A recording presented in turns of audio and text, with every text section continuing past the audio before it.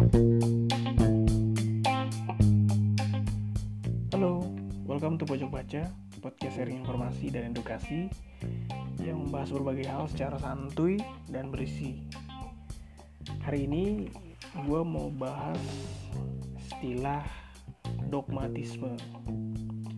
Istilah dogmatisme ini gue temuin saat gue lagi baca bukunya Stephen D. Levitt and Stephen J. Dubner. Judulnya Think Like a Freak, berpikir tidak biasa untuk hasil yang luar biasa.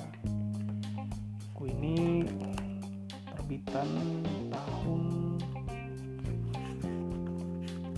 2016. Nah, jadi gue lagi baca buku ini di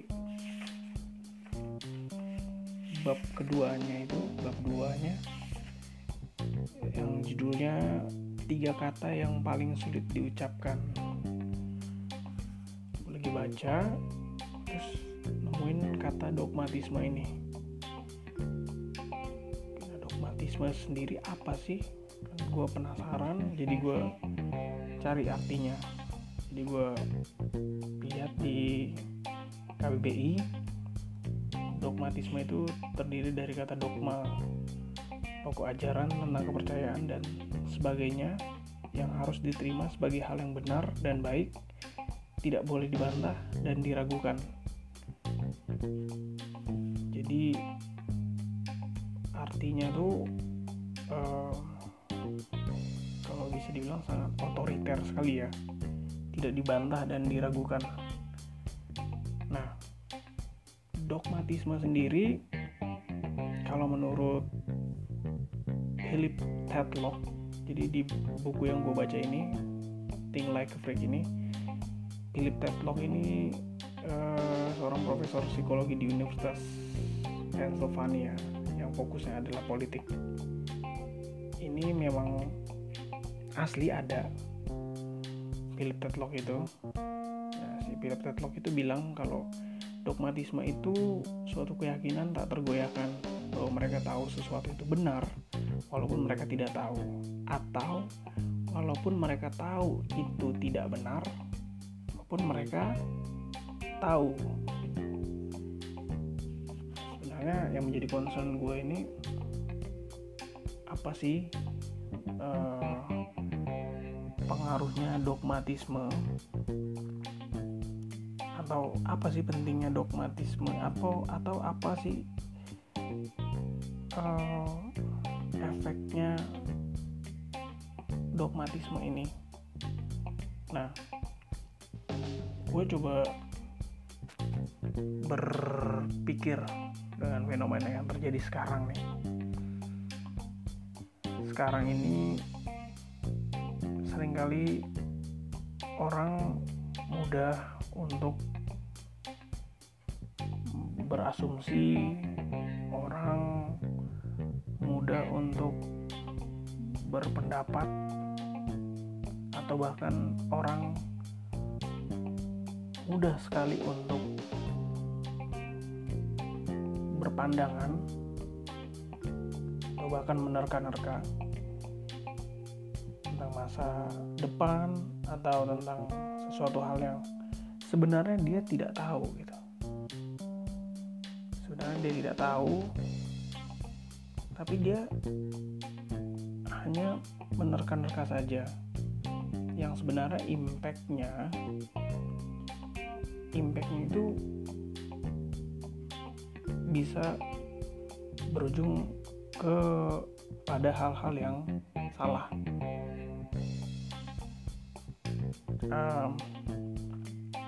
Contohnya kalau mau dibilang, gue waktu yang lalu itu pernah baca di postingannya Denny Siregar di Facebook. Jadi Denny Siregar ini adalah jurnalis, dia penulis juga. Jadi dia berpendapat bahwa bangsa kita ini ada dua kubu besar, yaitu kubu radikalisme dan separatisme yang ingin sama-sama menjatuhkan bangsa ini. Radikalisme itu suatu paham yang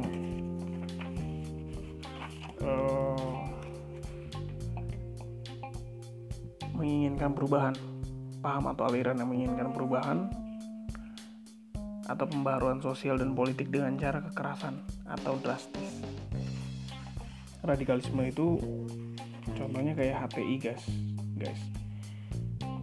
HTI yang dibubarkan pada 2017, Juli 2017 oleh pemerintah karena paham mereka yang salah, yang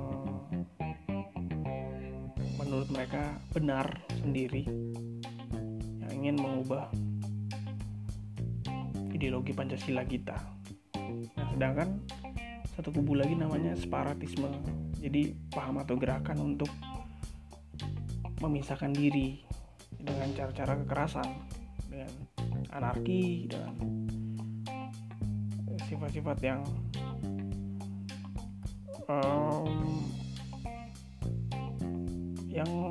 benar-benar sifatnya fisik banget gitu. Separatisme.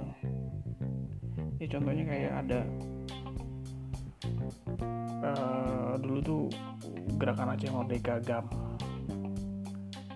Terus ada OPM. Nah, hal-hal itu atau oknum-oknum itu yang disebut separatisme. Lalu apa sih hubungannya dengan dogmatisme yang tadi gue bilang di awal itu? Dogmatisme sendiri itu kan seperti yang tadi gue jelasin, atau yang di buku berdasarkan Profesor Philip Tetlock itu, yaitu keyakinan tak tergoyahkan bahwa mereka tahu sesuatu itu benar walaupun mereka tidak tahu, ataupun sebaliknya gitu. Sebenarnya ternyata sikap atau paham dogmatisme ini itu yang memicu atau melahirkan fanatisme dan ekstremisme. Jadi kalau menurut bukunya Carlina Supelli ini merupakan astronom dan filosof perempuan pertama guys dari UGM.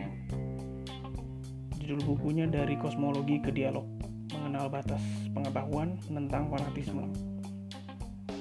Dia bilang gini, seorang menjadi dogmatisme ketika memaksakan keyakinannya kepada pihak lain dengan menggunakan kekuatan institusional, dan ketika ambisinya atas suatu keyakinan menjadi totaliter sehingga menutup fakta keberagaman penafsiran. Dan sikap dogmatisme melahirkan fanatisme dan ekstremisme yang memunculkan tindakan kekerasan dan kebrutalan baik atas nama agama ataupun ilmu pengetahuan. Nah, jadi setelah gue baca buku Think Like a Freak, di mana gue menemukan kata dogmatisme itu, gue mulai menghubungkan, kayaknya dogmatisme ini punya relevansi dengan radikalisme dan paham radikalisme dan separatisme ini, dimana memang orang-orang yang berada dalam paham radikalisme dan separatisme itu sangatlah fanatisme dan ekstremisme seperti yang dibilang Carlina Supelli tadi. Jadi dogmatis melahirkan fanatisme dan ekstremisme yang memang kebanyakan paham radikalis dan separatis itu melakukan tindakan kekerasan dan kebrutalan atas nama agama ataupun ilmu pengetahuan. Nah, jadi itu yang belakangan gue sedang mencoba mengumpulkan gitu, kalau dibilang coba menyatukan, ternyata ada kaitannya. Ternyata istilah ini yang gue cari nih, dogmatisme itu, yang sedang atau yang sangat berkorelasi dengan fenomena yang terjadi sekarang di bangsa kita ini. Nah, paham dogmatisme itu memang sangat bahaya sekali, guys. Jadi kalau orang-orang yang dogmatisme itu ada 6 ciri paling enggak yang bisa diketahui. Jadi yang pertama itu dia menilai suatu kejadian atau pesan atas motif pribadinya. Jadi orang dogmatis itu nggak menilai sesuatu hal menggunakan logika mereka atau pikiran yang objektif, tapi mereka melihat dengan cara pandang mereka sendiri. Nah, itu bahaya guys. Yang kedua, mereka selalu berpikir simplistis, jadi simple aja gitu. Pandangan mereka mengenai segala hal dinilai dengan harga mati, tidak ada kemungkinan ketiga atau kesekian. Jadi kalau mereka sudah paham itu, ya itu saja gitu. Padahal mereka belum tentu tahu apa yang mereka pahami, dan belum tentu itu benar ataupun salah. Yang ketiga itu selalu berorientasi pada sumber. Jadi bagi mereka paling penting adalah siapa yang sedang berpidato, bukan apa isi dari pidato yang sedang didengarkan. Nah, itu ciri yang ketiga tuh guys. Yang keempat adalah mengusahakan informasi dari sumbernya sendiri. Jadi mereka nggak percaya informasi kecuali dari orang-orang sepemikirannya. Nah, itu yang sering terjadi pada paham radikalis dan separatis. Jadi dari ciri-ciri yang tadi saya bilang sampai ke poin 4 ini sangat berkaitan sekali dengan radikalis dan separatis itu. Kemudian yang kelima, dengan sangat kaku membela dan mempertahankan sistem kepercayaan yang dianutnya. Dan yang keenam, tidak mampu membiarkan terjadinya inkonsistensi. Jadi mereka sangat menghindari terjadinya kontradiksi dan benturan. Mereka sangat tidak ingin ada benturan karena mereka hanya memaksakan paham mereka sendiri gitu. Nah, itulah sedikit yang mau gue bahas hari ini guys. Jadi, dan tadi ciri-cirinya juga tentang dogmatisme, orang-orang yang paham dogmatisme itu. Jadi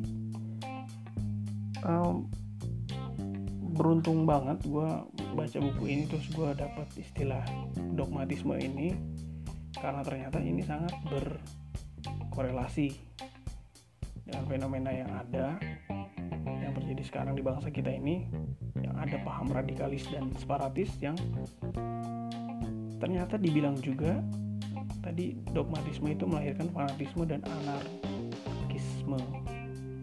Nah, jadi guys, buat kalian teman-teman dimanapun, setidaknya janganlah kalian memiliki paham dogmatisme ini, atau kalian bisa lihat mungkin di lingkungan kalian, di tempat kerja, tempat kuliah, tempat sekolah, atau dimanapun kalian bersosialisasi, sangat mudah sebenarnya ditemui orang-orang yang berpaham dogmatisme ini. Kuncinya sebenarnya satu aja sih,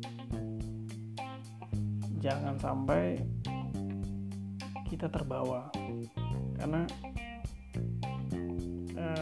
negara kita ini kan negara yang memang berbeda-beda, tapi satu negara yang punya ideologi Pancasila yang sangat mulia sekali ya. Jadi jangan sampai kita memang menjadi orang-orang yang memaksakan kehendak kita di atas kepentingan bangsa. Jangan sampai kita berpaham yang salah. Jangan sampai kita berpaham yang menyesatkan, yang malah menjadi pemecah belah bangsa. Dan itu juga bisa menjadi koreksi bagi diri kalian sendiri, apakah 6 poin yang tadi itu ada di diri kalian, sehingga kalian bisa menjadi orang yang lebih peduli lagi. Jadi tidak memaksakan kehendak, tidak menganggap satu hal itu benar menurut sepengetahuan kalian, walaupun kalian sebenarnya nggak tahu itu benar atau enggak. Jadi dari hal-hal kecil itu kalian bisa pelajari sendiri. Nah, mungkin sekian aja yang mau gue sharingin tentang dogmatisme ini. Semoga berguna dan bermanfaat bagi para pendengar sekalian. Thank you for listening and see you.